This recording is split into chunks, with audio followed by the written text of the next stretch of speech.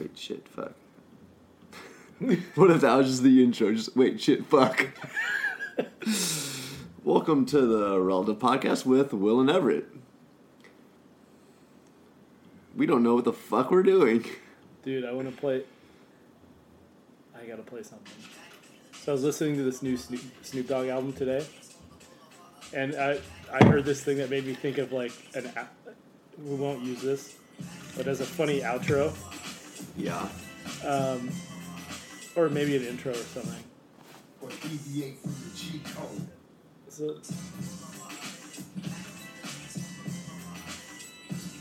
but when this guy starts kind of talking shit, he says something about like, fuck bitches, stack riches. Wait. Unfiltered, like a pack of humps, nigga. Detrimental to all the niggas that disrespect or deviate from the cheat code. It's either hog status or busted status. Yeah. It ain't no in between. Right here. You can't wake up and put this on, nigga. Every breath you breathe gotta be committed to this shit. Clapping niggas. Right here. Hacking switches. Macking bitches. Mashing business and stacking riches. Smacking bitches and stacking riches? That's pretty awesome, actually. I ran that back and I was like, what did he just say? Certified. Official gangster. But you just have like a mashup of like all just like That would be cool. hip hop artists like talking about like hustling or making money or like doing whatever they want. It ain't no in between. I'd have to get some E40 in there. Oh yeah. Every breath you breathe gotta be committed. You could have so many different ways that you could. There'd be so many different ways that you could like mix it up too. Like, be pretty interesting.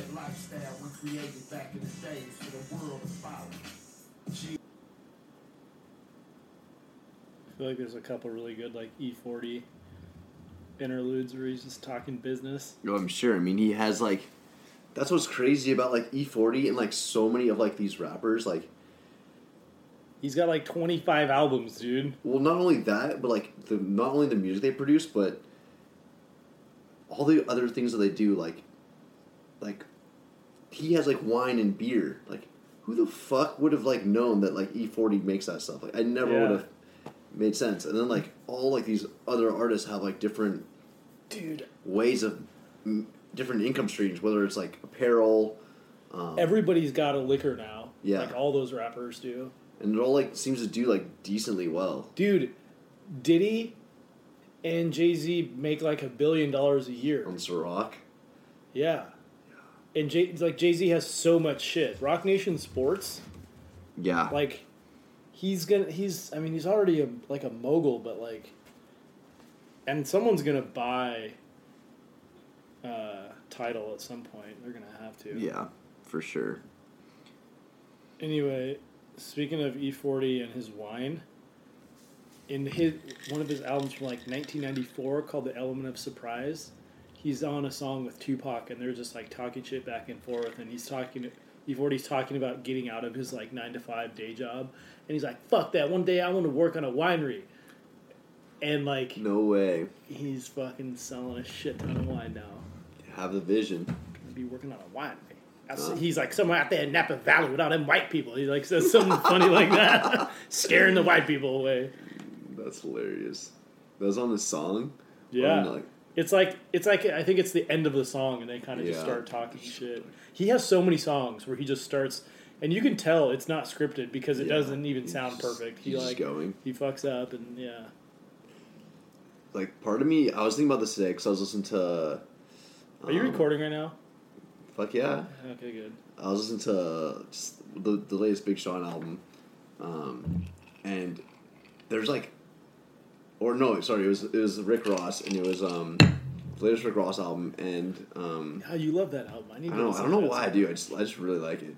And Chris Rock is on there talking about like Lord is my witness, and I'm just like, fuck, like, dude, this kind of shit gets annoying, but like the first time it's funny, but then like, so it's like, how do they balance? Like, are the listeners gonna want to listen to that every single time they want to hear the song, and like listen to it for 45 seconds, or do they? I was thinking about that like, with Kendrick Lamar's new album. There's like weird spots in there where it's like you hear it once because it's a concept. And Yeah. You're like, this is a good album. Yeah. But then as far as like repetitive listening, I don't really want to hear some of those interludes. But Yeah. But on the flip side, every once in a while, Nick comes over or I'm at his place and we start slapping some E40. And some of those interludes where he's talking shit just are like the hilarious. best. And you know it's coming. Yeah. So what was kind of disappointing about his show is that he didn't play like any of those classic slaps that like you know his true fans were wanting to hear. Yeah. He's got another song with Tupac from I don't even remember the name of that album. He's got so many classic albums, but it's called Practice Looking Hard. And it's talking about like the way they dress and how they lean on their cars and what kind of car they drive. Yeah. Stunt 101. And in the video, him and Tupac and like all the people in their squad are holding these mirrors. And the part of the chorus is like, I got a mirror in my pocket and I practice looking hard. And they're holding mirrors going, oh, yeah. Like looking at themselves. It's the corniest thing. But then you look back and you're like, E40 was hustling with Tupac back in like the early 90s. That's so funny. Holding mirrors of themselves. I got a mirror in my pocket and I practice looking hard. Oh my god, that's fucking hilarious.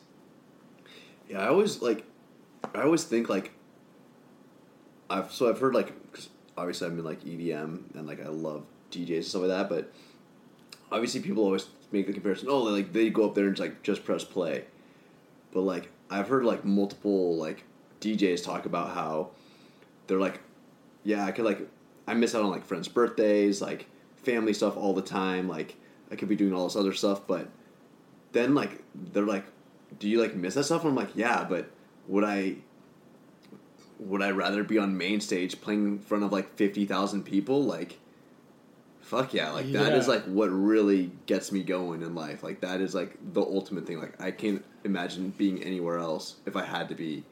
And taking that back to like when I've seen like one of the worst performances I ever saw was Snoop Dogg at Pemberton, which by the way got shut down, went bankrupt this year. And then the year before that was A$AP Rocky, just fucking awful. Rocky was horrible? At Coachella, like so bad. Huh. Like it was just like, dude, like no energy, like didn't care to be there. It's like, and then like for you saying like E40, like he didn't even play like any of his old songs. Like you'd think that like it's like such like a weird balance of like, do they care to play like their stuff for their fans, or are they up there just going through the motions because they got booked and they were available? I would imagine a lot of people are disappointed with that E40 show. And it's what happened is exactly what Nick and I were talking about right when we were sitting out there before the show. I was like, dude, are you concerned that he's going to play what he thinks the general public knows of him, like what they want to... And he was like, no, man. The general public's not buying E40 tickets on a Tuesday night. It's people that want to hear Practice Looking Hard. Yeah, exactly. That want to go. Sure enough, all he did was play all of those. So, to your point, I was thinking, like, if he would have polled his customers or his fans and asked, what do you want to hear? He would know exactly what to play, and it would have been amazing. Yeah. And he probably would have been shocked. It's like, I don't really care to hear him do his verse on Buy You a Drink with T-fucking-Pain. Yeah. Like, I don't care. No one, Sure, do that song, I guess, but I don't need a bunch of that. It's also like, so I saw T-Pain at Summer Jam like 07 or 08 when like the Game was there, Lil Wayne, like it was a pretty stacked lineup. And this is the first time I'd ever seen like a hook singer in person, whatever you want to call him. Guy who like just does a lot of hooks. And T-Pain literally would just go sing a hook, go to the next song, sing a hook. I'm just like, this isn't like even enjoyable because like you're just like rapping or like singing for like 20 seconds, maybe 30, and then moving on to something else. Like so much of music is like getting into the rhythm of something and like a whole overall flow. And it's like if you're just like cut, stop, and then go again, it's like that was really lame. It's like you're just like, what the fuck's going on?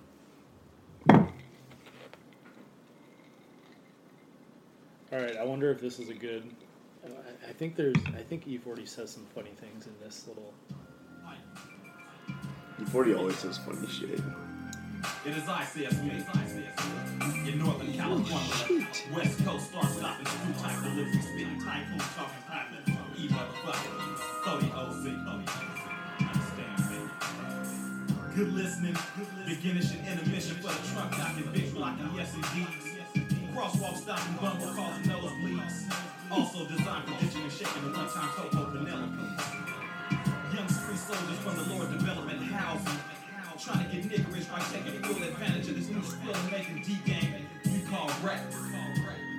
Understanding my system is to have heart, have money, have street, and to have hustle. That's a good little piece right there. Oh, the shit is going down right now.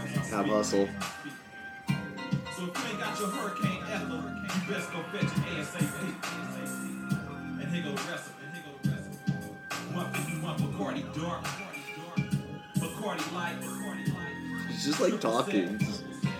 Grenadine, pineapple juice, and an empty container of Arrowhead water. Put it all in money, you got some good shit. So get your peas and your broccoli and your Zapdos ready. Cause we're about to take it to the next. We're about to take it to the next. We're about to take it to the next.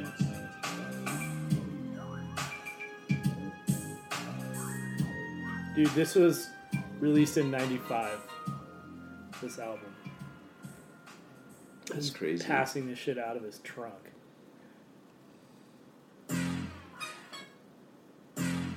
Wait. Marinating on the counter with a chip. I think half of what makes him so funny is his voice, is just and his delivery. More scratched than the rest of the push-ups, cause he got a chop suey in the push-ups. It's like, I don't even know what the fuck he's talking about, but I love it. Chop suey in the bushes. Yeah, dude. Dude, the score is ridiculous. 61-24. Yeah, yell at the refs, dude. It's their fault. This is 66-29. That is just... The NBA playoffs have just been a joke this year. Finals are going to be lit, though. Yeah. I hope both teams just go in fully healthy. I'm sick of this, like, first year the Cavs played Warriors. Kevin Love was out. Kyrie was kind of hurt. Second year, Iguodala was hurt, and Draymond Green got suspended. Fuck Draymond, dude. And then, and Bogut got injured. And, like, each of those series completely swung one way or the other when one of their players got hurt. Like, it completely swung Golden State's way when Kevin Love and Kyrie went out. And it completely swung the other way as soon as Bogut got hurt. Green got suspended, and Andre Iguodala got hurt as well. It was just not the same. It's like, fuck, give me a 2009 Lakers. No, give me a 2010 Lakers Celtics series. Yeah, I've been seeing all those clips of Kobe and Paul Pierce like going at it in the paint. Ron Artest, Meta World Peace hitting game winners. Well, not like buzzer beaters, but like 15 seconds left or something like that. Yeah. I was so fucking nervous that game. I'm a huge Lakers fan, and I was so fucking nervous that I literally couldn't watch. I was literally like in another room, just like doing nothing. And like I came back and watched like the last like 8 minutes of the game. I think I watched the first half. Didn't watch any of the third quarter because I was so nervous. And I have this theory of like if I watch, my team will do bad. But if I don't watch, my team will do better. It's just fucking like sports are just... That's a horrible theory. Sports are just... Yeah, I know. So I should never watch my favorite teams. So much superstition in sports though. And dude, that was crazy. Watching the last 8 minutes, and I just remember seeing the ball go to Ron Artest, and I was like, no, and then he put it up, and it just was Drano, and I was like, I was just going gorillas, and I was just so pumped up. I still think Artest is an OG for going in the stands. Like, I would imagine that until the end of time, fans will think twice about what they do and say because of that moment. Seriously. There's no checks and balances before that. Now it's like, well, fuck. This What dude if might this fucking guy- clog me, dude. Fuck. This guy's like kidding? 8 inches taller than me, got like 75 more pounds of muscle, and like gonna punch me like a fucking cannon. Also, high key, there's a 0% chance High key. that I'm throwing my $11 beer at anyone because Yeah. that shit's so expensive. Seriously. Oh my god. Maybe stuff was different in Detroit in the early 2000s. I Who guess if knows? you're sitting that close to the players, you don't care too much Yeah. about a $10 beer. Seriously though, like, I mean, those people say some pretty.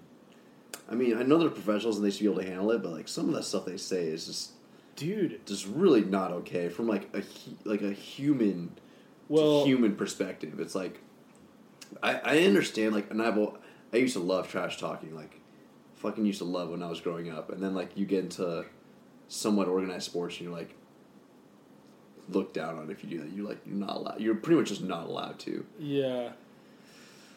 So there's definitely a difference between like trash talking and like attacking someone. I think it's a fine line. Yeah. Like whatever set off Zinedine Zidane to headbutt what's his face is like, I heard it was something about his mother or sister. yeah. And that, I wanted to cry, seriously, when that happened. Because he, dude, is such a boss. Yeah, he is. I've watched the same The biggest boss. highlight compilations on YouTube like so many times. Just because it's like, it's what's a good word for it? It's like so fluid the way that he played. Just real smooth. Real smooth, never forced anything. Could keep the ball, but never really kept it too much. And was like 2 steps ahead. Like he would pass to people. Who didn't know They didn't even know they were open. It's like Yeah. LeBron James. As much as I Yeah. hate LeBron James, like, gotta respect his game because he just sees things before it happens. That was a pretty sick headbutt, though. Yeah, dude. He knew what he was doing when Oh, he hit yeah. that guy in the chest. I could see him being like a fucking jiu-jitsu black belt, Yeah, like seriously. sidebar. For some reason, I always like this makes no sense at all, but like it always like his like bald fucking head was like always reminding me of that guy on Snatch with a Desert Eagle, and he's talking about like I got this motherfucking Desert Eagle, and I'm gonna fucking blow your like it's like one of my favorite like 2-minute long quotes of like just this dude talking about how he's a Desert Eagle and he's gonna fucking blow people's heads off. We should look it up. It's pretty amazing. I love when Joe Rogan like plays little clips, but then they have their quick conversation about will we get sued if we play this? I want to, before I go back to this other point, Zinedine Zidane kind of reminds me of Jason Statham. Yeah, Now that I think that's about kind of like That's why. That's what I'm thinking about because this And I guy's a bet- total badass. Yeah, and I think this guy's name is Bullet Tooth Tony if I remember correctly. Obviously, that's a cool name. But what's a cooler name? Zinedine Zidane. If you have a name with 2 Zizou. Z's, it's like you're a fucking boss. Let's see if I can find it. Come and pick us up. And Doug. Sharpish. Oh yeah, this is it. This is so good.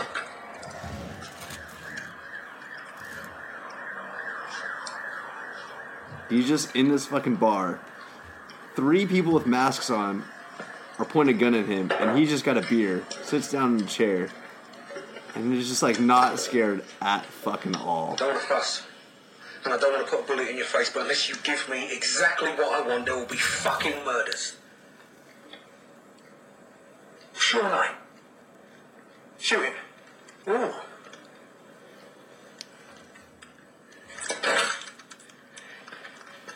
Let go of the gun.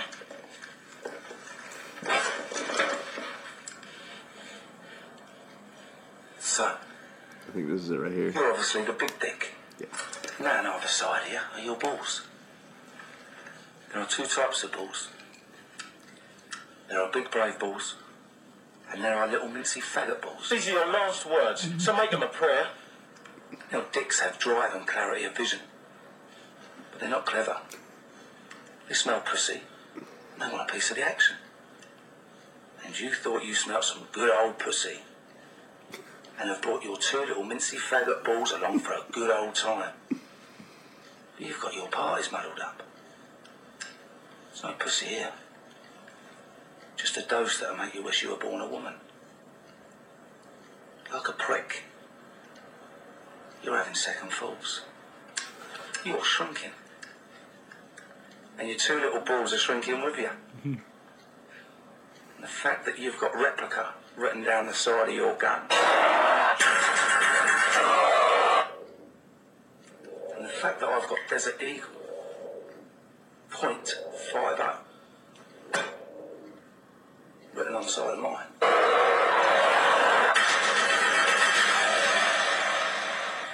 Should precipitate your balls into shrinking along with your presence. Now,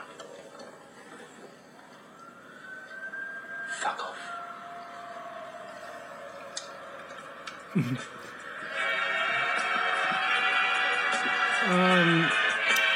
Is that a Guy Ritchie film? This is a Guy Ritchie film. That was seriously though one of my favorite fucking movies of all time. That though. is fantastic. I should watch that. It is so soon. good. I saw King Arthur on Wednesday night Oh yeah. with some of the volleyball folks. It was a pretty good movie. I didn't even realize. I totally forgot that it was Guy Ritchie. As soon as the movie starts and it says like casting by Guy Ritchie and like all this stuff, then I got super pumped up. Yeah. It was pretty good.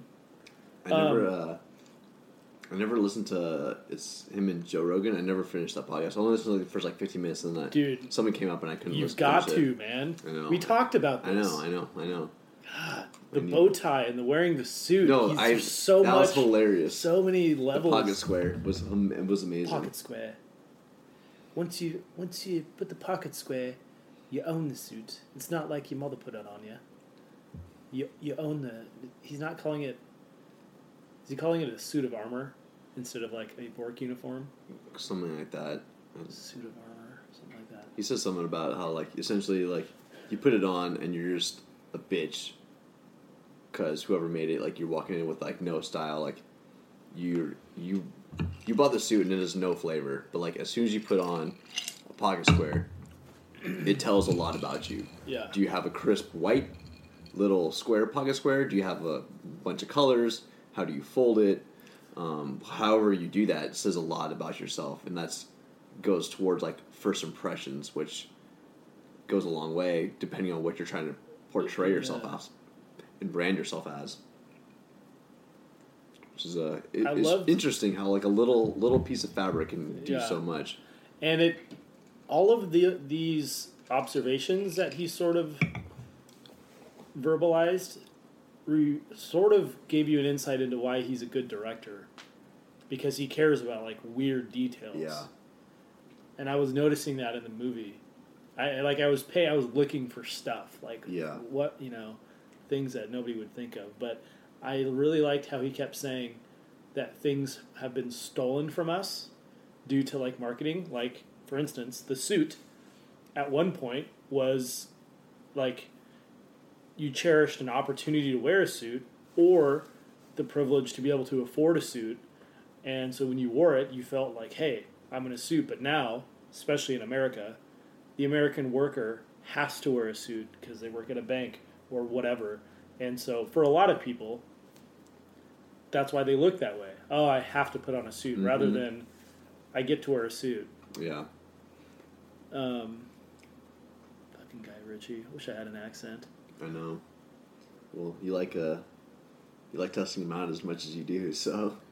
Did you watch all my stories last night? Fuck no, I didn't. Oh my god, dude, you've got to get on there. Just, dude, it's Bark at the Park night. I'm wiling out. Oh my! It was Bark at the Park night, dude. I've always wanted to take JJ to Bark in the Park. I wonder. My toy poodle. Hold on, I don't want you to watch it. He's a god. I don't want you to watch it because this might sound funny on the thing. I just got a snap from Evan. At the end of the game, they let everybody walk their dogs out on the field. No way. How much madness was happening with the dogs? Just wait, dude. I was flummoxed by the whole thing. Off leash. Who let their dog off the leash? What's going on? Pause for the self skis. Yeah.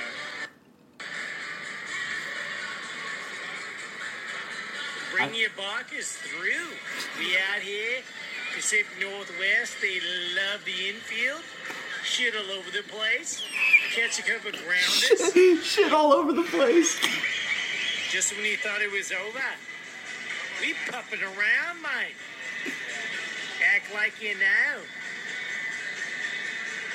Oh yeah, we out here. We're the canines, the purebred. We're the purebreds. School to the actual man is game. Ain't no nothing. Except it's hypoallergenic. You can tell I'm smacked.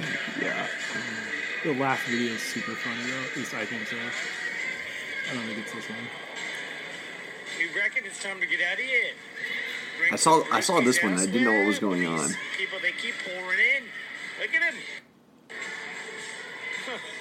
I reckon we've got more pet lovers than we do Mariners fans. Responsibly, we ran in the corners. Yes.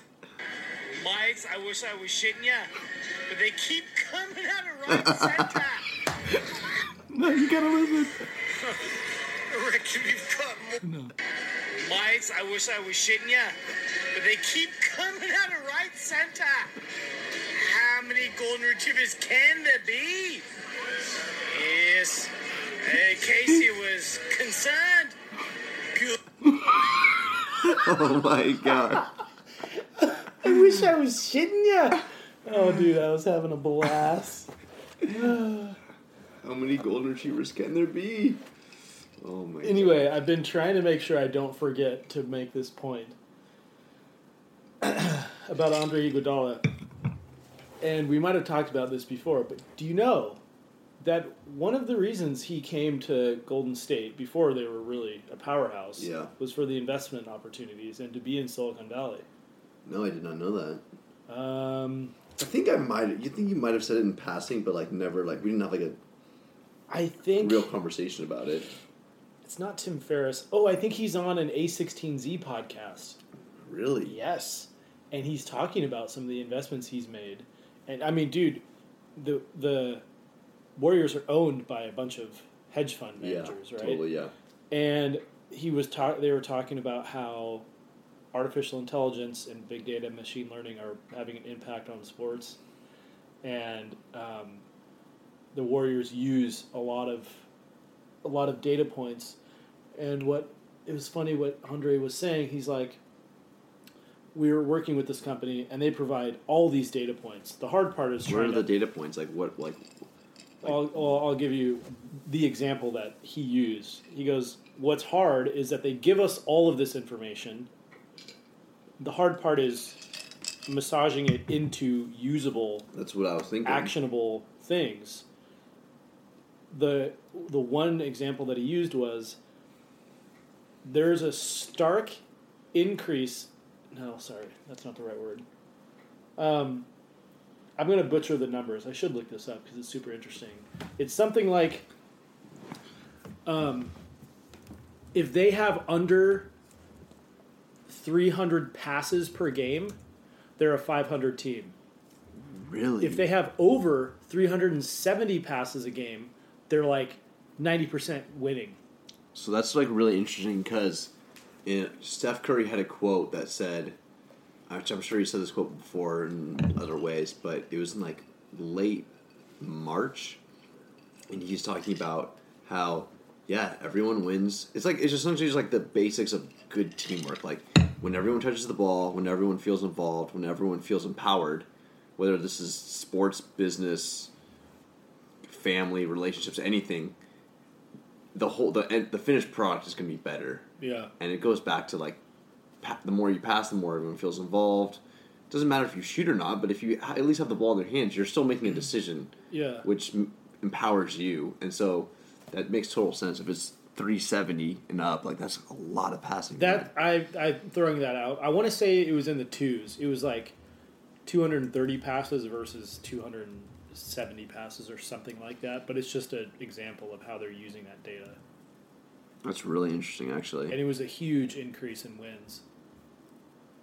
Or decrease, depending on how you look at it. Is that it? Yeah, Who's he with? Who's the host? It'll say at the top there. Jeff Jordan? It doesn't say. Right there. With Jeff Jordan? Yeah. Jeff Jordan. I wonder who he is. Each of those guys has like a focus. Like they'll have a security guy. It was actually really funny. I'm not going to mention any names here because someday 1 million people are going to listen to this podcast, but Millions. one of my clients was talking about how they met with all of the big name investors in the Valley, and very few of them could really prove that they could add value. They just want to throw their money at you. Oh, sure, we'll give you $10 million, and we want These are the investors? 10%. Yeah, and these guys, a Seattle client that I work with very closely. Yeah. They're super pumped to go meet with the who's who of venture capital, and they send their they send their guy who's the general partner that focuses on the vertical that they're in, and they're trying to talk about that vertical, and the guy literally knows nothing. He just was... Really? Yeah. And I think part of it... And I think, like, do you think that has an effect at all on why, like, a decent amount of startups fail? Do you think it's because of that, or because, like, they're not getting investments from companies that can add value and help guide them, or because their products and services, blah, blah, blah, blah, blah, aren't just that innovative or adoptable? I think business is just really hard. That's why most startups fail. I think it could go the other way. I think you could point to more startups to that very specific point of the value of the investor. I bet you could point to startups that would say, or to several, where they would go, we were doing well, but we're doing exponentially better because we met this one guy from A16Z who made some suggestions that accelerated our business, versus a bunch of people that are like, we failed because our venture capitalists sucked. Yeah. I don't think they really expect too much. And even this company, they finally found a firm that they thought would be good out of Utah, and they haven't provided a ton of help. They've laid it on heavy to start because they want you to think that you've made a good transaction. But then over time, it's like you don't really hear from them unless you need something. Isn't that what I'm gonna mess this up? Isn't that like with the Google one, or Y Combinator? No, I think that's an incubator. Incubator, yeah. That's so they're growing. Yeah, that's different. They're not just investing money. Yeah, they're kind of working to. Just make me another one too.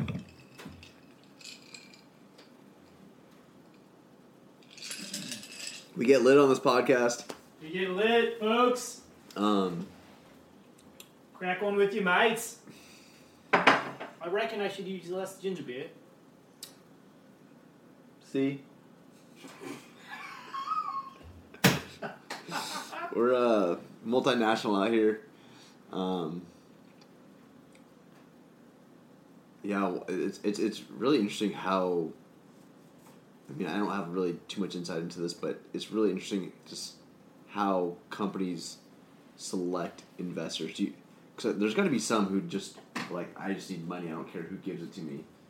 I think, well, for those guys. But I think there's probably others who have more cash, where they can be more picky and strategic, or the ones who have more self-awareness and are like, hey, we need outside direction. Did you listen to the latest Masters of Scale podcast? No, I'm behind my podcast game. Reid Hoffman, his guidance is raise as much capital as you can and raise more than you think you need, because you have unexpected costs that rise. Yeah. But when you do that, the more equity and control you give away. True. He had on Brian Chesky, who's the CEO of Airbnb. He said raise as little as you need and give away equity grudgingly. Like, you don't want to give it away. Yeah. Because the more, like, And once you give it away to somebody who's a billionaire 10 times over, they know that, hey, they can maybe pressure you into getting more equity as you grow and become more successful. So they didn't argue, but they definitely had opposite ideas on raising money. But from your perspective and what you've like worked on with some of your like prospects and clients and stuff, what do you see the trend from those people from the inside? They don't. I'm sure they probably don't disclose that a lot with you, but I don't know if you have any insight into that. From my perspective, it's like they're only raising money for two reasons. The first one is they need the money to stay alive. They're not making enough money as a company. Yeah. They're not turning a profit, but they have a product, there's some adoption. They need it just to keep the lights on. Yeah. That's a different fundraise when you go out and maybe you're a little bit more desperate because you just need to keep the lights on. Yeah. The other side of the house is you want the money to accelerate growth. Okay, we're making money. Maybe we're making $1 million a month. As far as running a company, hiring new people, getting a new, bigger office, opening a new office in a different country, you need a lot more capital. And so these guys in Seattle, that's where they are. They're like, we don't need money. We never want to IPO. Most IPOs are because they need so much more money to keep the Snapchat. They need that money to keep their business running. Yeah. You know? So for the guys in Seattle, it was like, hey, the investment gives us a bit of a platform to do more of what we're already doing rather than we have to raise money. But they didn't want to, and they didn't feel like they needed to, but to get to the next step, like, it's kind of like putting the cart before the horse. It's like, if you want to compete with the big dogs, you got to have a little bit of dough. Yeah. It's really hard to just start out of a garage and tell some company, especially if you're selling technology to enterprises, hey, buy my software. We're pretty sure we'll be around in 3 years when, that's another thing. Yeah, getting an enterprise to buy in on that, they're in it for the long haul because obviously they've already made it, so they want stuff that's going to be secure. I mean, I heard when we were at Dell EMC World, this guy was talking to me about EMC, and he was like, "Yeah, Disney's the cab driver who drove me there. He was like, yeah, I came to Vegas. This guy's the most strategic cab driver you've ever met. He's like, I moved to Vegas specifically because I knew tech conferences had all these people who were big wigs, high executives who have these super. They just know how to do strategy, know how to do all these things, know how to execute. And so I decided I'm going to be a cab driver and I'm going to work my ass off during these conferences, hoping to pick up some high-level execs and essentially pick their brain apart for 20 minutes. And he was telling me about how like some really big wig at Disney actually said, yeah, we've used EMC for 15 years. We have not had one downtime once. Nothing, not one single failure. And this is through the great. Maybe an outage. They haven't had an outage that caused downtime. Yeah. Zero failures isn't possible. But okay. This is what I mean, and he was like, that is what makes it work. So going back to that, it's enterprises at that high level with that much stuff on the line need something that's not going to go away in 3 years. Right. I mean, it's very obvious, but it's still interesting. That is a good point. That's who was I talking to? Goat cab driver, by the way. Goat. We should have got his name. We could have had him on the podcast. That guy's out there having podcasts every day in his cab. No, you know what that guy was trying to sell me on? He was trying to sell me on he was going to make the first laptop and phone screen protector. So privacy protector. So when you look at, when someone like tries to look at your phone from over your shoulder, they're not going to see anything. It's only going to be visible to when you're looking at it. And I'm just like in my head, I'm like, not trying to burst your bubble, but like that's just been on the market for like at least like 2 or 3 years. How? From my perspective. Yeah, I don't know how that's. But I just, you know, I'm gonna just tell him to keep grinding. Because maybe he'll make the best one. Who knows? Maybe he'll make the best one. Maybe he's speaking from experience. He has all of his customers are trying to peep his text from the front seat in the cab. He's tired of it. Start a business out of necessity. Yeah, it was pretty funny. I was like, this guy's the most Vegas guy ever, but Cash, water. Ooh, the Kevin Garnett. We're watching the Celtics Cavs game, by the way. What's the score though? Is it even a game? Yeah, I wouldn't call this a game. I'd call this a JV versus varsity right now. C Squad. Ooh, that's a strong drink. I topped it off with a little bit of tequila on the top. Oh, so I mean, it's probably the not. more tequila, the better. Yeah. Are you planning on driving home tonight? You know what I was thinking, actually? Because my parents live like 10 minutes away. I was thinking about driving to my parents' house. It's May 19th, which is National Bike to Work Day. That's why, dude, hella people rode their bike to work today at Redapt. And I was thinking about who did at Redapt besides Ernie and Jake. A bunch of like engineers. Shout out Jake and Ernie. A bunch of like engineers who like I like didn't even know their name because they came on so new. They're just like, I'm riding my bike. Okay. But so you're gonna. I was thinking about driving to my parents' house, parking my car, and riding my bike down here. Why is your bike at your parents' house? Because I have zero storage and I'm moving in like 10 days. Right. Where are you moving? I don't know. Do you know? What about that spot next door, across the street? Santa's building. So it was on the bottom floor, and it was listed as a 1-bedroom, and it was definitely a studio. I walked in, literally, the guy opened the door for me, and I was like, "Is this a studio?" And the guy was like, "Well, quote unquote, well, I consider it a studio," and I was like, "Yeah, so there's no other room besides this in the bathroom." He's like, "Yeah." I was like, "Oh, okay. This isn't gonna work for me." And I just bounced. I was like, "I'm not gonna waste your time. I'm not gonna waste my time." Yeah. But yeah, it was kind of sucked.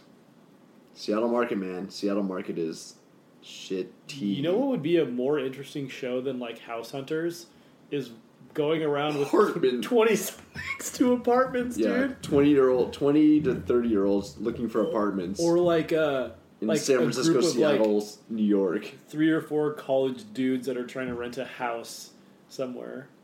Like I went to a few when I was like in college with my buddies, and these houses would be absolutely trashed, like shit everywhere. And I'm like, you're trying to rent this to people? Yeah. And you don't even clean it up? Yeah. Presentation. I just remember like putting on you put on like the Oh my gosh. you put on the biggest Are you like kidding me? thank God he clanked it. I know. They don't even care. They're just fucking throwing the ball up. Sorry. Yeah. Every time me and my 2 friends, shout out to Mikey and Evan, we go tour a place because we were looking for 3-bedroom spots, and people would just be like, we just put on the biggest front of like how, no, we don't really party. Oh, we yeah. like just we go to the library like. Which is not a lie. Yeah, I mean, I do go to the library. Shout out to King County Library System, too. I rent books on the reg, books on tape. Speaking of that, we should definitely have a segment at some point when this gets a little bit more organized of books we're reading now. Absolutely. Because I think that shit is fascinating. I honestly like find myself wishing I had more time. I know they say make time for the things that you value in life, but like... Well, I just wish I wish I could read all the time, but like I find myself getting when I'm reading, I'm like I want to be doing other things. It's well, because you're reading a genre that inspires you to want to go do yeah, something. That's a good point. What about audiobooks? You do some in the car.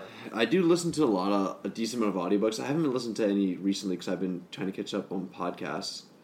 I mean, shout out to my girl Esther. She's out there listening to The Magic of Thinking Big, and it's got me thinking I would probably read a lot more books, but like, do you retain information the same?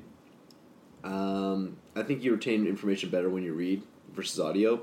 So, Can I try to anticipate what you're going to say right now? Let's see. I don't think you're going to get it, Oh. but I'm interested. This game is stupid. This looks like a YMCA Literally, All-Star game. YMCA All-Star game, and I mean, what is going on? This is the worst basketball I've ever seen, and it's fucking Eastern Conference Tron Finals. lose on the court. Anyways, When I read at home, I read with my little notebook, and when I see something sick, I write it down. write it down, yeah. And you could do the same thing with an audiobook. But a lot of times I listen to an audiobook, I'm in the car. That's 90%. Still write it down. You could pause it and speak it into your phone. Yeah, I could. Speaking of that, shout out to Nick Sutherland, who loves to do speech to text with other people in the room, and it's like so weird. Like it's saving him a lot of time. He's like, this is kind of strange. But what I was going to say, which you guessed wrong on, is the double whammy is you listen to an audiobook and then you read it, and then you retain the information really well. Which... But you already don't have enough time to read what you want to read. I'm just now saying, you're reading if you want to, twice. if you want to retain the information, that's like what I've read and heard, is that Because you read and heard that from another book. You're catching on. We out here. Out here full throttle. Yeah, that's what they say. You think we should open the windows so they can hear the water, or would that be weird? I mean, I almost think it'd be kind of dope. are we trying to be meditation gods right now? When I meditate, it's right there. Do you right there? Sometimes I sit on that couch. Sometimes I sit on the floor, right in front of that couch. Do you do blinds open, blinds down? Open?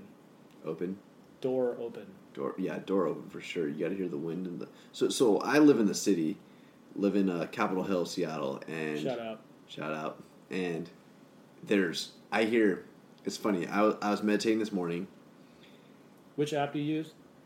I use Headspace. My free trial ran out. Cheap ass as I am, so I'm trying out Calm right now. How's that calming along? It's. Oh shit! Can we edit that? Can we edit that out? No, we gotta keep it in. Gotta know how cheesy you are. It's good. I like Headspace more because I think I started with Headspace, and it's kind of to the point where like I'll get into like you get into like my seated position where my hands are in my lap, and his voice will come on. I can't even remember what his name is, but like it's like instant relaxation. Where it's like, oh, I'm just like in a relaxed place now. Like his voice like just like starts that, which is kind of weird. He has a good voice. No, yeah, he has a great voice. What's his accent? I want to say it's Australian. It's subtle. You reckon? I reckon. Throw another shrimp on the barbie. Shout out to Australia, trying to move there in a year and a half. Shout out to Jenna for being supportive. Supportive girlfriends. Anyways, going back to meditation and the setting that you're in Capitol Hill, it's funny. Like you start off with you take a couple deep breaths with your eyes open. And then after so many breaths, you close your eyes and you exhale at the same time. And then you start to feel your body. Like, so this is literally how it goes. Like, so think about like the sensation of your feet on the floor, your hands in the lap, blah, blah, blah, blah, blah. Like, and what's the weirdest thing about it is like you start to notice things after doing it for 2 or 3 months that you're like, I never felt that in my life. Like, never... Ever have I ever felt like when my hands are in my laps? I've never felt like my arm touching my chest, like in like the armpit area. Like that is a sensation that I have never even contemplated, even knowing about. so then you go through all these like sensations in your body that you feel, and then you go to the sounds, and you hear every sound, and in the city, it's my fan's usually on, so I hear my fan. I usually hear an airplane every 10 to 15 seconds. I hear a car. I usually hear people walking and talking, all these different sounds, and I wonder always if being in, I mean, it's probably no-brainer, but being in a place where there's not city sounds, like ocean, water, wind that you hear, would get you into a meditative state quicker. I would just say that it's probably different. Like, even like when it's windy here, I find I have to like close the door or like close it somewhat, because then all I'm thinking about is like the waves crashing. Yeah. And I'm not focusing on what I'm actually trying to do. Yeah. And I think that's all, shout out, relative. Because if you're at your place and say a siren goes by, it's going to drown out everything else. Totally and you're thinking about a siren. Yeah. But what it is really dope when it's windy enough to where you hear the water hitting the sand and rocks, but you hear some birds and a little bit of wind.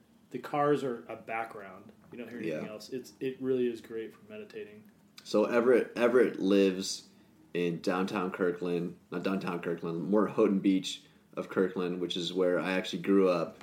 Essentially, spent a lot of my summers times. Shout out to the Kangs. Shout out to the LW Kangs. Greg George, G Squared, where we at? Oh man, where you at?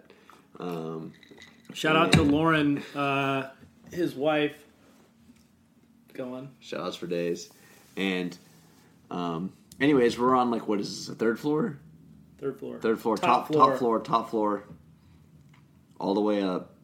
And we can see half of Lake Washington right now. You can hear the waves crashing against the shore. You can see these pine trees out here just bristling in the wind. Couple Douglas firs. It's pretty meditative state, I'd say. It's the vibe of the for places sure. you could have. But I guess like, how has like meditating improved your life? Like, do you have specific examples? I can think of one. I can think of something. If you give me a few minutes. But if you need to like rename names, you do that too. Rename names? I don't know, you never know. Protect people's initially, identity. what I think of... Our fans. And when I sort of evangelize meditating to people, the first thing I think of is that it slows me down. I'm not so quick to respond or to take up some emotion as a response to something happening. I find myself more so thinking bigger picture and going, okay, what is the situation? What's the most beneficial way for me to respond, rather than just responding? Just like instant, yeah. And that's something, I think that's the whole point. Everybody in their life just is responding immediately. Something happens, oh, I'm mad now because that happened. They're not thinking, do I have to be mad? Yeah. I do have a choice here. Yeah. I have a choice not to be mad. Or I have a choice to be happy or to be content with the situation, even though maybe something could be better. And I think that's huge. It helps in my job. I'm in sales where I do have to react to situations. Things are always changing, and you have to figure out. It's like pass. Helps in relationships. I think. I can't even think of names to name, but like, I think I used to. Has there been a time with a customer where a customer has called you and you just been like, "What the fuck?"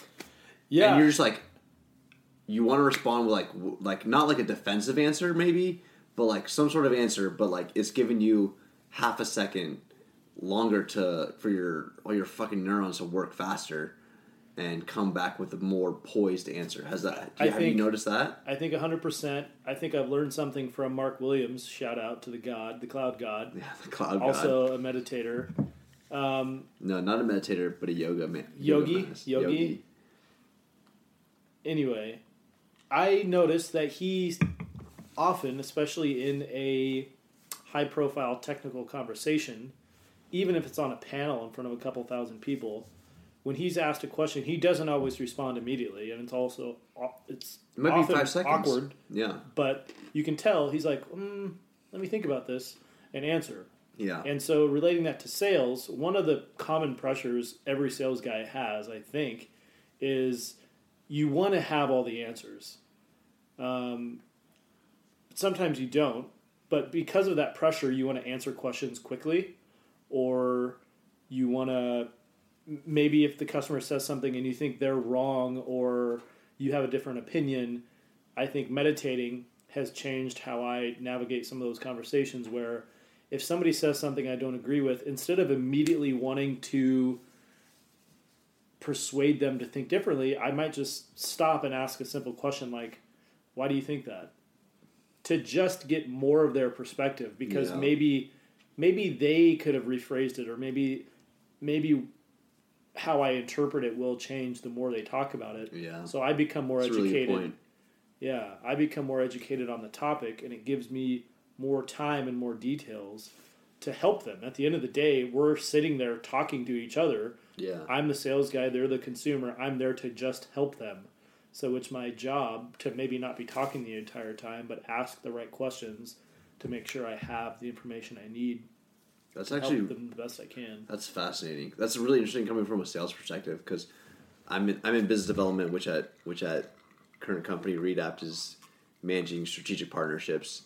So I don't come at it from like a sales perspective per se, but yeah, that's really interesting hearing you say that. And it all goes back to just slowing down. Yeah, you're not responding with an answer. You're responding with a question that you might have not have asked before. Like, that's really interesting because you miss if you're going too fast, maybe you miss opportunities. Yeah. If someone,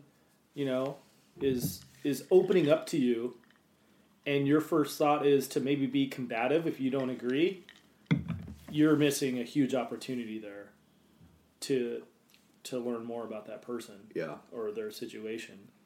And years ago, I may not have done that, but I do think that's a huge part of meditation for sure. It slows you down in so many different ways, and that's an example. I can't even name a name, but that's a really good concrete example. No, that's good.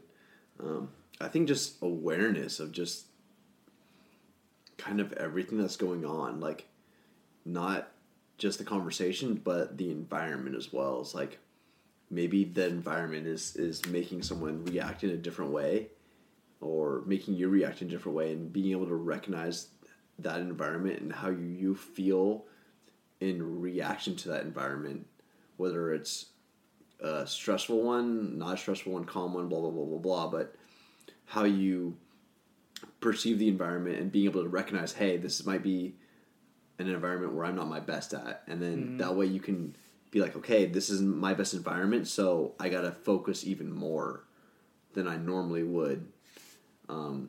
It might not be like in the moment things, but it's more of that going back to meditation where you're feeling your body, you're feeling the sounds, like you're hearing the sounds, whatever, like you're being aware of the whole situation, everything around you. Like, I think it really has made a huge difference in my life.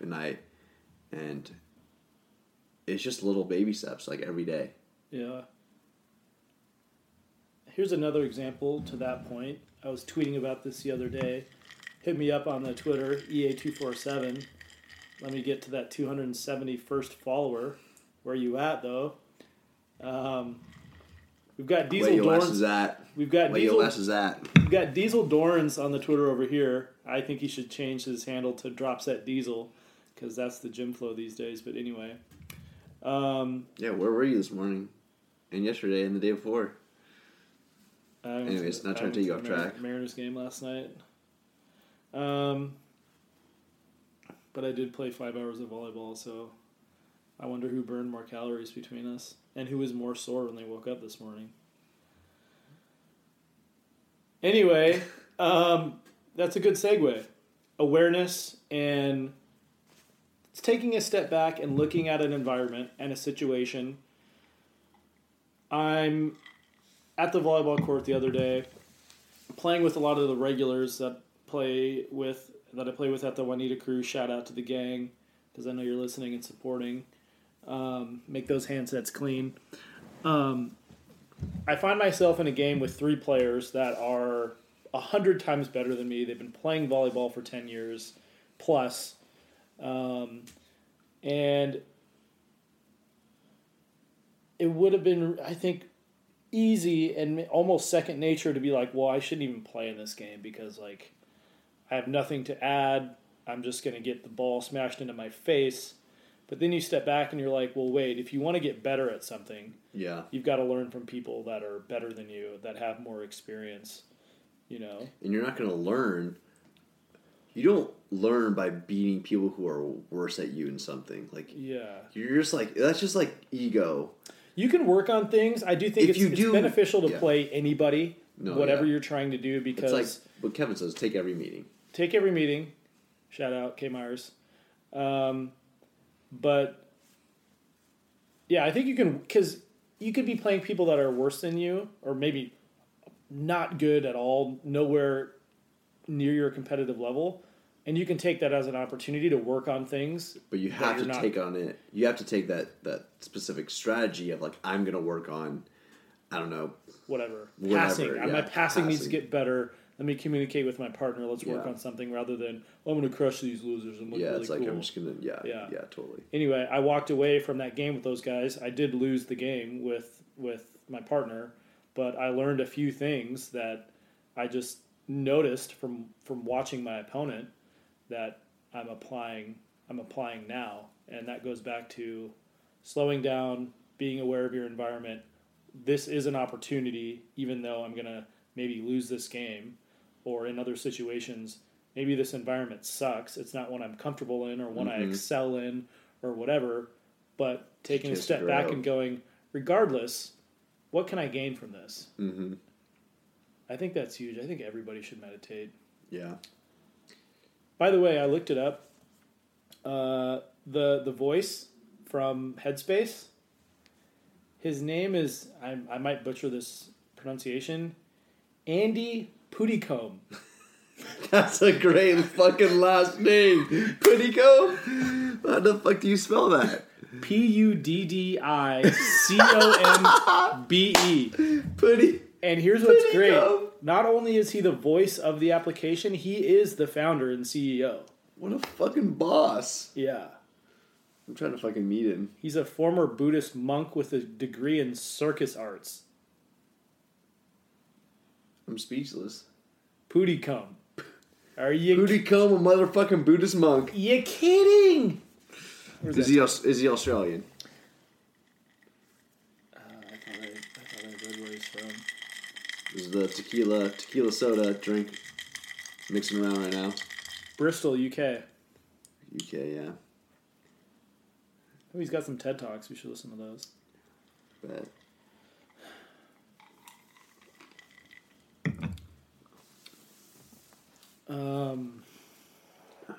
Yeah, I think meditation has been... That was one of my goals. Everyone should make goals, but one of my goals of 2017 was to meditate every day. And even if I don't meditate every day, at least try and just notice that I wanted to meditate, and for whatever reason I didn't make the time for it. So going back to awareness, just being aware of that situation. Like when I caught you trying to do a low-key quick meditation set on the golf course in Palm Springs. Yeah, exactly. I looked over after you had a bad shot. Terrible shot. Diesel's over there taking deep breaths. And I'm going, are you meditating right now? Just, in the zone.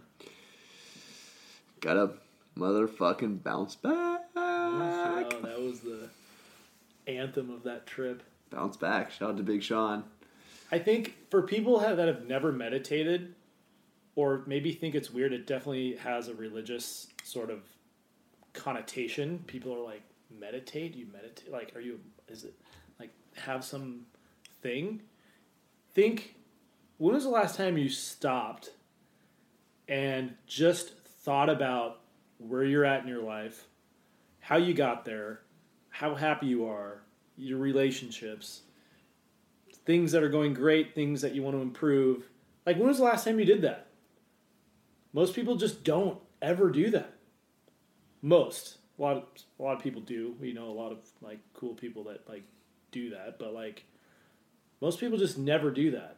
How are you going to improve your life unless you stop and pull out the drawing board and go, what's going on here?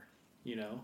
I think meditating leads to that a little bit, because you're opening, when you open the app and you go, I'm going to meditate, you're taking a step in the right direction Yeah. towards, it might not be financial, it might not be relationship, it might not be just personal. Like, it's a very selfish thing to do in an unselfish manner. You are taking time for yourself to benefit yourself, but it is going to have profound impacts on everyone around you. Like, it is, like, that's just what it is to me. It's like, when I meditate, every single time I think about like, while I'm meditating, I'm like, how is this improving my life? And how is it improving the people around me? And every single time I come back to, it's giving me greater focus, it's giving me greater calmness, it's giving me greater clarity of thought, and it's impacting the people around me, the people that I really love and cherish in my life, by not responding as fast to arguments with them. Just being a better person overall is what I think it honestly, like, really comes back down to, is that it gives you that space to really just not react in mean manners that, like, when you know, I mean, like, everyone's done this. They've said something stupid and you're like, fuck, I wish I didn't say that. Yeah. But, like, I've noticed myself saying those types of stupid comments haven't been flying out of my mouth. It's like, as much. How often are you going to think of the best thing to say instantly? Yeah. Not too often. I'm not the smartest person in the world, and so I know for me, I need as much time as I can. I loved that quote the other day. I forget who it was. Oh, I think it was from Michael Dell. This is a total sidebar, but he's talking about, you never want to be the smartest person in the room. Always, if you are, try to invite someone smarter than you to the meeting. And I wanted to respond to his tweet like, never a problem that I have. Yeah, never had that issue. Never had that issue. Shout out Michael Dell, by the way. Hey, dude, I think the shout outs are going to be huge. Yeah. Like, you know, people are going to just be dying when they're like... Yeah, like, you got to be, like, begging. Like, I hope, like, people got to be begging for shout outs now, right? Which means you'll never get a shout out. You can never. If you ask for a shout out, you ain't getting no shout outs, motherfuckers. Actually, you might get exposed. Yeah. You might have to make a list of We'll be beggars. like, you're asking for shout outs. You ain't getting no shit from us. You're on the blacklist. Yeah. As soon as you ask, you ain't getting nothing. Oh, man. That's awesome. That's funny. S/O. Shout out. We should just have a shout out segment, you know? Like, we should, like a shout out, I'm gonna buy you a drink, I'm gonna pour one out for you, like, blah, blah, blah, blah, blah. Like, just in general, like. Why don't we do it right now? I mean, first off, big shout out to Oliver McIntosh, one of my best friends since 7th grade. Wait, did you tell me a story about him earlier? You did. Don't think so. You did. But he just got a great job offer. Amazon. Yeah, You got a great job offer in Amazon. Really happy for him. Advancing his career in public relations. He's a boss at it. He's been at Porter Novelli for a while now. I think 4 or 5 years, and he's just been crushing it there. What's the title at Amazon? I don't. He didn't tell me exactly, Okay. but probably some senior public relations manager of some sort. But yeah, he's been crushing it. So that's my shout out for today. Ooh. Here's to you, Oliver. Oh, should this be a thing where we each do one shout out per, like, an extended shout out? I think it could be anyone. It could be personal life. It could be celebrity. It could be. No, I mean, like, for the podcast. Like, Yeah, we could do just, like, each of us, maybe at the end. That's what I'm saying. We each do one to whoever. Yeah. Or whatever. You could be like, Kendrick Lamar, you just dropped a dope ass motherfucking album. Shout out to K-Dot. Shout out to Kendrick Lamar. You're inspiring me. That album went platinum in under 3 weeks. Nowadays, that's crazy. Yes. That's crazy. And I like to think that I contributed to that a lot. Yeah, I definitely did. Who should my shout out be? Shout out to my mom right now. Fuck, I was literally about to say I should have shouted out to my mom. Because it's Mother's Day, and all of our listeners should know that both of our mom's name is Donna. Donna. Shout out to the Donnas. Donna, double D. Big double D's. Big D's in the house. But speaking of like goals and like stuff, my mom and I have talked about like traveling for a long time, doing stuff. She's thought about retiring from Boeing for quite a while. She just got her 20-year pin from Boeing Damn, son. 2 years ago. Damn. Yeah, 20 years, and they give her a pin to put on her sweater. Yes. Like she wants to wear a pin. Yeah. Put on her lapel. Shout out to Jim McInerney. Who are they? He is the CEO of Boeing. I thought you said Jim, Mac, and Ernie. Jim, Mac, and Ernie. Yeah, that would be good. Anyway, 3 people lined up. So we wanted to travel. My mom did. She has got a bad knee, and what's wrong with it? Thought about getting surgery. Arthritis, no cartilage, just gets really sore. Yeah. Donna has real bad stuff in her neck. Okay. Her neck is some issues. And so she goes in. Well, I said to her, she'd been putting off the surgery. I'm like, have you asked the doctor what's the recovery time going to be like? What's the experience? Have you even gone in there? She never did. So I said, you have to put a date on the calendar and just go have a consultation and ask, how do I fix this knee? Mm-hmm. And I had to tie some sort of extra emotion to it that was, that if you get this knee repaired, then maybe you won't care about walking through the airports or walking around the streets of France someday or whatever. Yeah. And then she was like, okay, this is affecting other people in my life. If I was healthier, then I could travel with my son or whatever. She goes in, and she was quite overweight at the time, and the doctor said, yeah, you'll have a pretty standard recovery based on your health. You're very healthy. But the best thing you could do leading up to the surgery is lose some weight. And interesting. She said because the more weight on your knee, the more pressure. Yeah. Yeah. Right. And so she set a goal. She never told me what the goal was, but to this day, she's lost 200 pounds. Holy shit! In the last, I want to say 2 or 3 years. Shout out to Donna. She did it using Nutrisystem. Shout out to those guys. No way affiliated, but maybe she or we should be. Let's get these sponsors like on the podcast for sure. The key thing for her was portions. I think going back to something we were talking about earlier, things getting out of control and like, I can't link this too much to what Guy Ritchie was saying, but like, the way you're sold food in a restaurant, you just get way too much. Because if they were to provide you with the proper amount of food, entrees would cost like $4 or $5.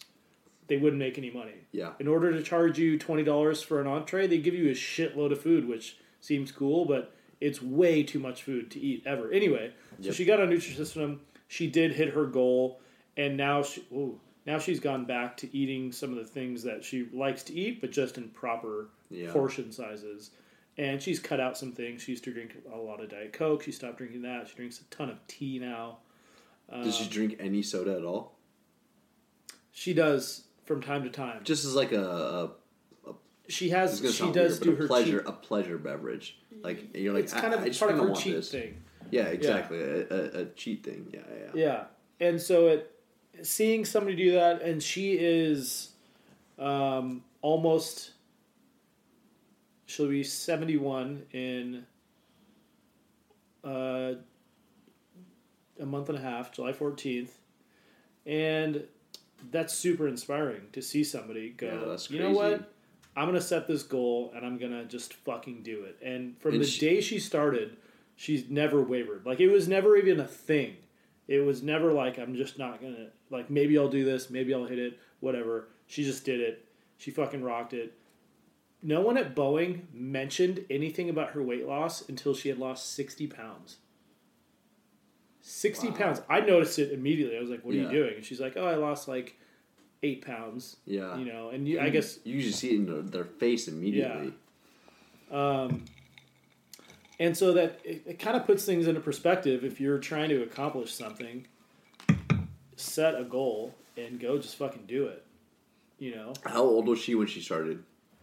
I mean, this was probably 2 years ago, so she was probably 68, 69. And she lost over 200 pounds at 68 to 69. And so you're here... That's amazing. That is fucking amazing. Yeah. So we're here as... I'm fucking pumped up right now. I want to go fucking hit the gym right now. Jesus, that's crazy. That's awesome. So put things into perspective. If you're out, like, we're sitting here trying to do things, it's like... we're so quick to, you know, something we're really fucking good at is... We're talking about society in general? Yeah, but I can speak for myself, but I think everyone is good at this. In 2 words, it's making excuses, but to extrapolate a little bit, we're really good at selling ourselves on why we can't do something, or why we won't, or why we shouldn't, or why we'll fail. Like, we are the best salespeople to ourselves. And I probably won't do it. I think that goes. I think that goes hand in hand with being afraid to fail, being afraid to start. And this is really something I wanted to talk about. By the way, shout out to Donna still, because she's an incredible woman. I gotta meet her. We should have you know what? We should have a fucking like mother, daughter. Sorry, shout out to Lindsay. She's my sister. She's Donna's daughter. My sister. We should have a mother-son episode. Absolutely. That would be amazing. Dude, do you know the fucking insight we would get? Dude, that'd be mind-blowing. Dude, yeah. It'd be mind-blowing. Moms, like... They're the best. They're the best. We're both mama's boys, I think. But like, I'm totally a mama's boy. Totally. But they're the best. I own that shit. I go up there. I go to have dinner with my mom a couple times a month, and like... I typically always have something I want to ask her or something I want to talk about, and I'm always amazed by what she has to say. Yeah. I never walk away like, that was boring. That was worthless. It's always like, and just think, I'm 30, you're 28. Yeah. They've been on this planet more than twice the time we have. Yeah. So just that wisdom and the knowledge is just like so insane. Yeah. It totally is insane. Fuck, what is the thing I wanted to say? Sorry, I interrupted you. The thing I want to say that I really want, this is our first podcast, is that getting started, I think for any entrepreneur, anyone getting started with health and wellness, weight loss, investing, anything in life, I think the hardest thing is getting started. Everett and I, so just kind of going way back I never made any goals for myself ever until 2016. I'd never really set a goal for myself like, hey, this is like a New Year's resolution I want to do. And in 2016, I didn't really know anything about the stock market. I didn't know anything about personal finance. I didn't know anything about saving besides myself being a cheap ass and learning that from my dad. And one of the goals I set for myself that year was I'm going to learn how to invest. I'm going to learn what a 401k is. I'm going to learn what an IRA is. I'm going to learn like all this shit. That's just my goal. And I was going to set my goals like, take it as you will, but like I'm going to save $10,000 and I'm going to put that into my retirement account. Like that is my goal for 2016. And I did not start that process until March. About March 3rd was the day I actually started taking funds and investing them and putting it into a 401k, and not a 401k, but putting it into an IRA, individual retirement fund, and which I really want to talk about on future episodes of this podcast. But it was scary starting. Like, it was really scary starting because I was like, I don't know if I'm doing the right thing. Like, I don't know anything. Like, it was just really scary. And then going back to the podcast, like, Everett and I have, so about, what would you say, like January, November? I don't know. Like, when did we start talking about, like, we want to fucking do something? Like, I guess, You know when it was? It was when was it? we started sitting next to each other. Yeah. That was. It was late summer, I think. I was talking about this with my mom. Shout out to Donna, of course. Donna. And I was like, I missed, as much as I did, I missed work at Redapt. We both work at Redapt. That's how we met each other. I used to work in this office where it was just me and Jamie, my first boss, and then Nick Sutherland. Shout out. Shout out. Supervisor. I like to call Nick my supervisor because he's a fucking wealth of knowledge. But I didn't get exposed to, like, anyone at Redapt unless I went out of my way to do that. So anyways, we ended up sitting next to each other. We started talking about just, like, what we want to do with our lives, and from a money, business, blah, blah, blah, blah, blah standpoint. And so we started talking about, like, let's, like we want to start our own thing. Like, end goal for us, I think, is we want to start our own business in some way, shape, or form that enables us to live the life that we want to live. And we started talking about, like, we both got really into the podcast game, like, I don't know, like, what, end of last year?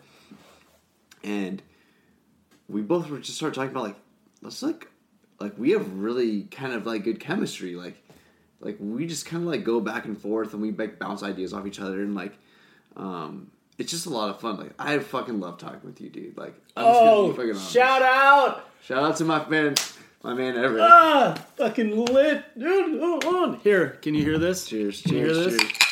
Boom, boom. I fucking love talking with you. Like, you're one of my favorite people to talk to. And we started talking about this podcast after we've been listening to the Tim Ferriss podcast, shout out. Joe Rogan podcast, shout out. Farnoosh podcast, I don't know if everyone listens to that, but shout out. The marketing guy. Neil Patel, shout out. Shout out to Alec Baldwin. Here's the thing. I've listened to that podcast with Jerry Seinfeld like 7 times. Shout out. Shout outs all around. And we started talking about, why the fuck don't we start a podcast? And yeah. And we talked about it for, like, what, 2-3 months? And we just kind of, like, we're like, oh, well, like, it's, like, a good idea, but, like, who knows if we'll actually do it, you know? Like, it was, like, a real thought in, like, both of our minds. Like, I for sure want to do it. As soon as I think you were the one who came up with the idea. And I was like, fuck, that's a great idea. Let's fucking do it. but going and starting is, like, the hardest part. Which makes me backtrack to where we are now is, like, it was hard. Like, we did a lot of research. We did a lot of... It's scary to start something. Like, it's weird. We're sending this out to people. Like, you know, we're talking about it. It's fucking... It's we're very vulnerable right now, you know? It's like... But I love it. Like, I'm fucking having a blast right now, dude. I seriously am. Yeah.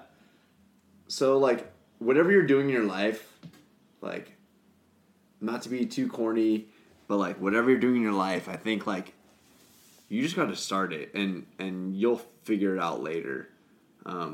You'll never finish something without starting.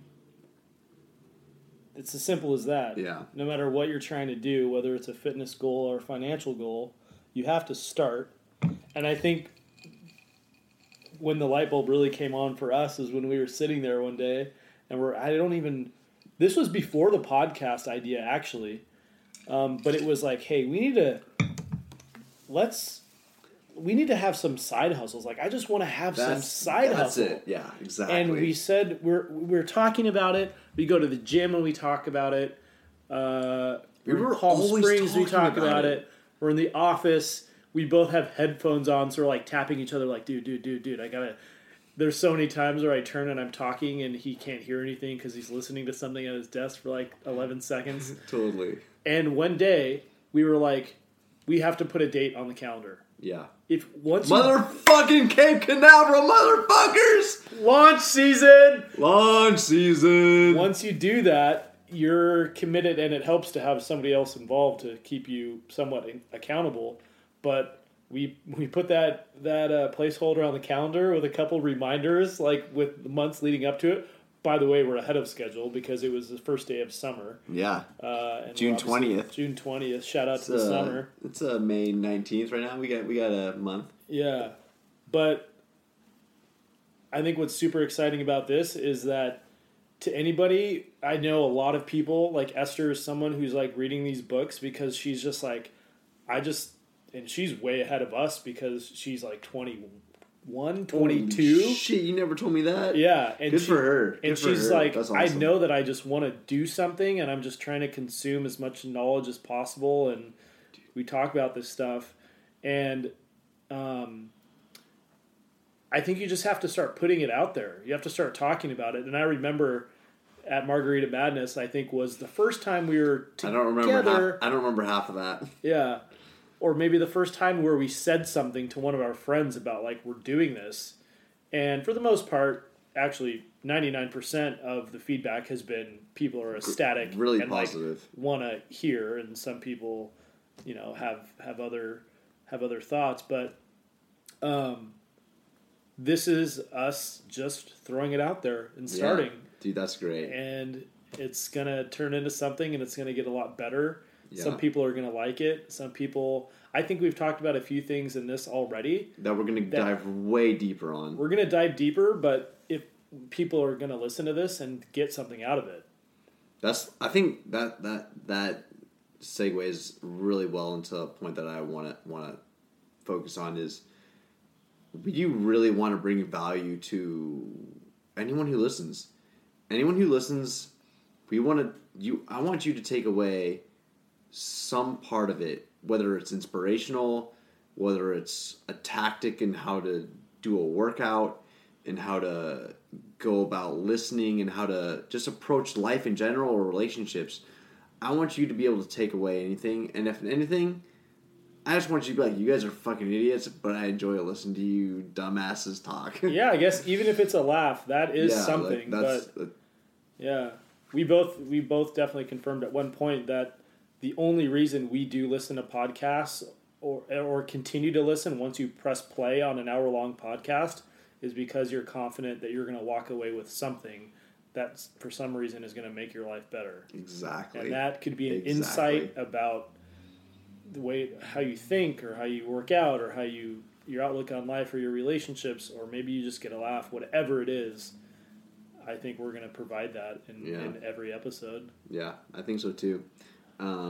I think a big key is going to be really on what we read and what we listen to, and just because not everyone can like listen. Oh, Richard Jefferson with the dunk. Sand volleyball hops. Richard Jefferson with the dunk. It might be in garbage time, but still.